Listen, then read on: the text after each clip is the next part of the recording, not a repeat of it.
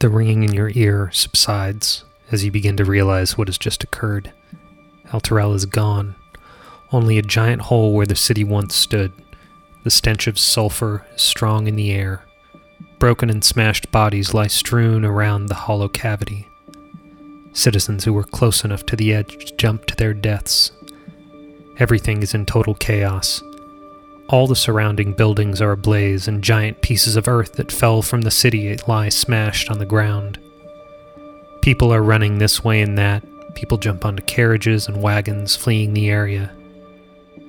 Rhea turns to Rose, Awambasa, Cantus, and Bryn. We must protect what is left of our people.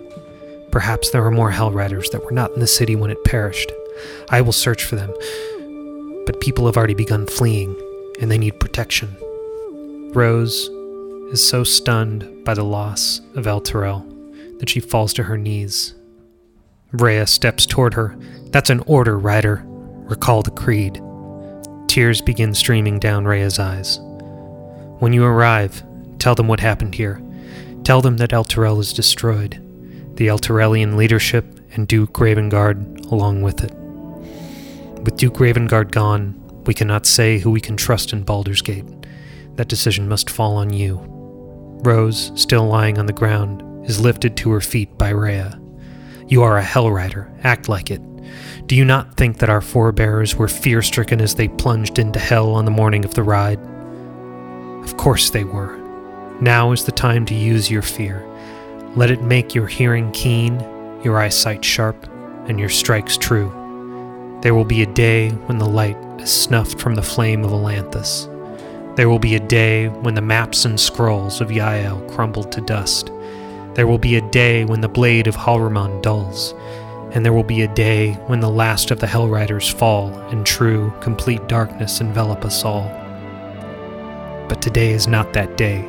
We have each other, and we recall the creed. Now quickly, go. It is many days' journey to Baldur's Gate. Lead our people to safety. They need you. Waste no time. Rhea runs into one of the burning farmhouses and seconds later comes flying out atop a horse. She gallops into the fray. We will meet again, she yells. You have my word. Rose, Awambasa, Cantus, and Bryn rush towards the line of wagons and people on foot fleeing the area and jump onto one of the wagons. The cart is driven by two middle-aged dwarves, and there is a human boy of about 5 years sitting atop some hay. The boy appears to have a rather severe leg injury. Rose and Awambasa tend to the child as Cantus jumps up to ride with the dwarven couple. The dwarves introduce themselves, Man and Justine Sprick, and explain to Cantus that they found the boy at the edge of the crater with a broken leg.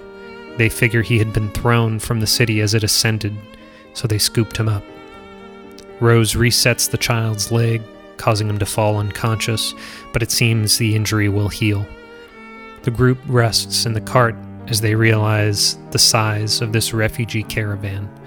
Thousands of people from Elturgard flee towards Baldur's Gate. Dawn comes and there's a cracking of wood from the cart ahead. The driver exits and comes around to the left side of his wagon to find that his axle has broken. But he is wearing the robes of a Hellrider. Not all have perished. He wishes to speak with Rose and Awambasa in private.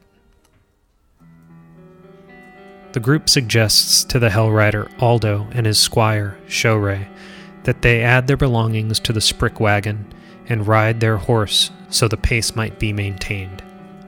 The caravan rides on until dark when Aldo, at the head of the caravan, circles back and says he sees a spot for them to stop for the night, a protected grove alongside the river.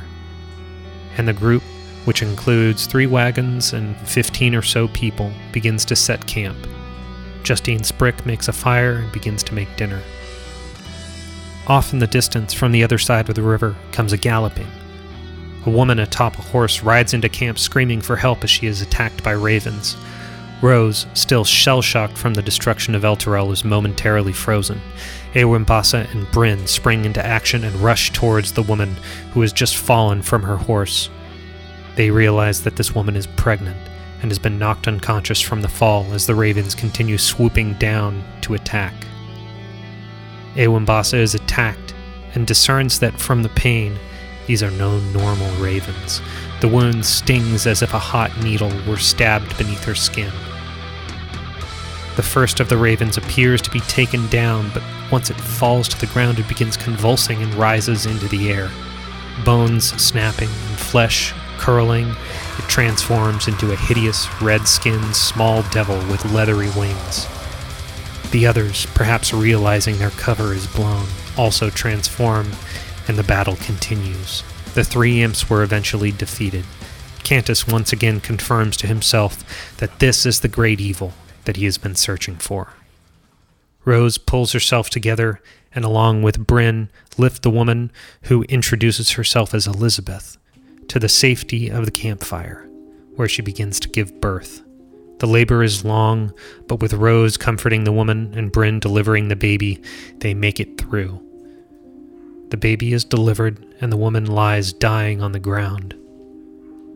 Rose and Cantus, not to be outshined by death, use their holy magics to breathe life back into the woman. The woman asks that Bryn name the child, as her husband, a Hellrider, is now dead. Bryn, in the spur of the moment, decides on the name Alejandro. Bryn swiftly begins organizing the camp so that it accommodates the care of Elizabeth and the child. As the night winds down, the group walks to the edge of camp to examine the ashes of the destroyed imps. Ewambasa recognizes these as fiends, imps capable of disguising their form in the likeness of small animals. Elizabeth explains that the ravens followed her and her husband from Baldur's Gate as they traveled to Elturel to be with her family for the birth of the child. They were attacked by the ravens 2 days ago. They killed her husband, leaving just enough time for her to escape and hide, but they eventually found Elizabeth and chased her to the camp.